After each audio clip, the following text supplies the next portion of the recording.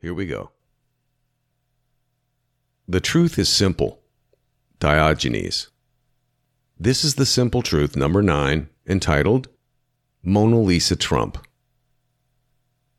In our planet's long and rich history, in our vast world, there have been certain of man's achievements that transcend mere mortal fame. Creations that seem to capture a greatness that all admire, even if they exceed most men's reach. The 7 wonders of the ancient world are just such objects.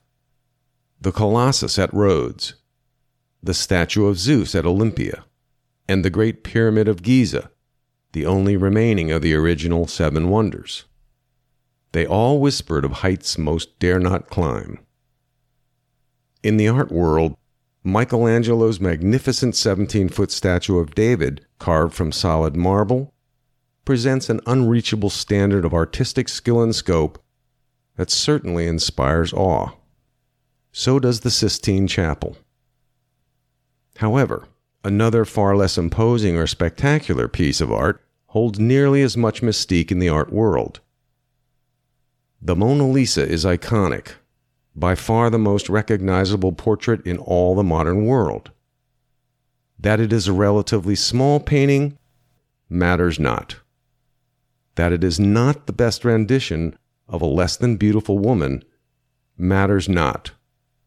With all its shortcomings, it is the portrait, endowed with something beyond paint, something powerful and spiritual that simply cannot be ignored.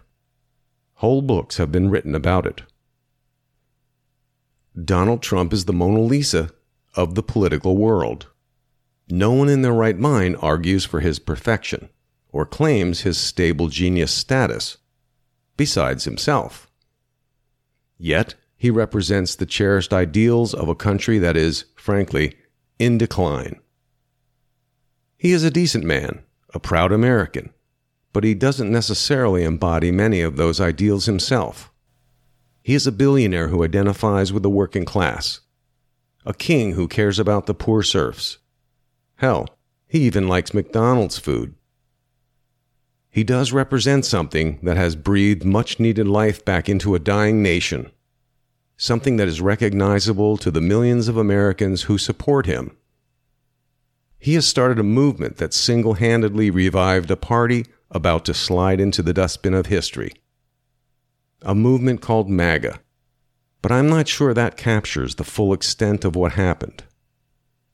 He brought the working class to his side in a way no Republican has been able to do since Andrew Jackson. With blacks and Hispanics, he moved a frozen needle for the first time in my lifetime, and he didn't need to hip-hop in a sombrero to do it. He is uniquely Trump, not a politician. He has flaws. He brags too much and takes a little too much pleasure making up names for his opponents. You know, the kind of things a regular guy might do. And that is the point. He is who he is, and he says what he thinks. He says out loud the things everyone else thinks, but only says in private. In the phony political world of polling and grooming and carefully crafted statements of nothing or outright lies, who wouldn't like that? People do. All you had to do is watch or attend one of his rallies, see the thousands of people line the streets to welcome him, see the caravans of trucks or boats or motorcycles with everyone wearing a Trump hat, to know that Trump is a phenomenon. No one else comes close. That something he brings is also recognizable to his enemies, even if they completely misidentify its nature. I have never seen such unbridled hatred launched against one man. Watching the media or the current president rail against him is frightening enough to raise hair. No one in modern history has been attacked more constantly. To say Trump has been under constant siege is no exaggeration.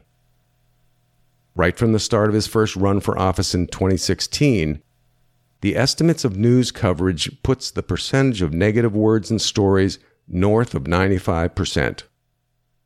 There were whole days where nothing good was said about him. No politician in any era could survive such an unending tsunami of bad press. And yet, Trump still stands. Trump has had the media, the academic intelligentsia, the CIA, FBI, DHS, DOJ, State Department, Judiciary, Congress, pretty much the full power and force of the Leviathan we call the federal government, stacked against him and firing .50 caliber weapons at him continuously.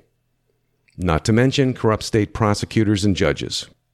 I'm not sure the 300 Spartans at Thermopylae faced as much from their enemy. If all the varied attacks on Trump were Persian arrows, he would live in perpetual darkness. It is a genuine miracle that he still likes people. He has been called every vile name possible. He has been impeached twice without cause. Whether he was defeated at the ballot box in the 2020 election is questionable, to say the very least. That the deck was stacked against him is a matter of fact. And yet, he still stands, and so does his popularity. So far, Trump has been unkillable. Unkillability itself carries with it an awesome power. The truthful saying that whatever doesn't kill you makes you stronger is actually in your DNA, to say nothing of the spiritual power that a demonstration of unkillability unleashes. When the Terminator robot emerged from the cloud and flames of an exploding fuel truck unscathed and still coming, the fear and panic was palpable. And the bigger and more vicious the attacks made, the larger and more powerful the target becomes. When Obi-Wan Kenobi said, "If you strike me down, I shall become more powerful than you can possibly imagine," he wasn't blustering. On this day, a second indictment has been announced against Trump, this time in Florida, with more to come in D.C. and Georgia. In New York, a trial already awaits. He has already lost a civil suit there, with the promise of more to come. 4 of his campaign staff were already convicted of dubious charges. 2 more advisors were indicted, 1 convicted of a process crime. I wonder if any single man, much less a president of the United States, has ever come under so many legal assaults, especially considering the microscopic molehill of crimes being pursued. Maybe they were going for some sadistic record. A drive-by AR-15 shooting of our Constitution. Some women wept. Some men pounded the table and shouted angry outrage. Some dark souls cheered, jeered, and celebrated.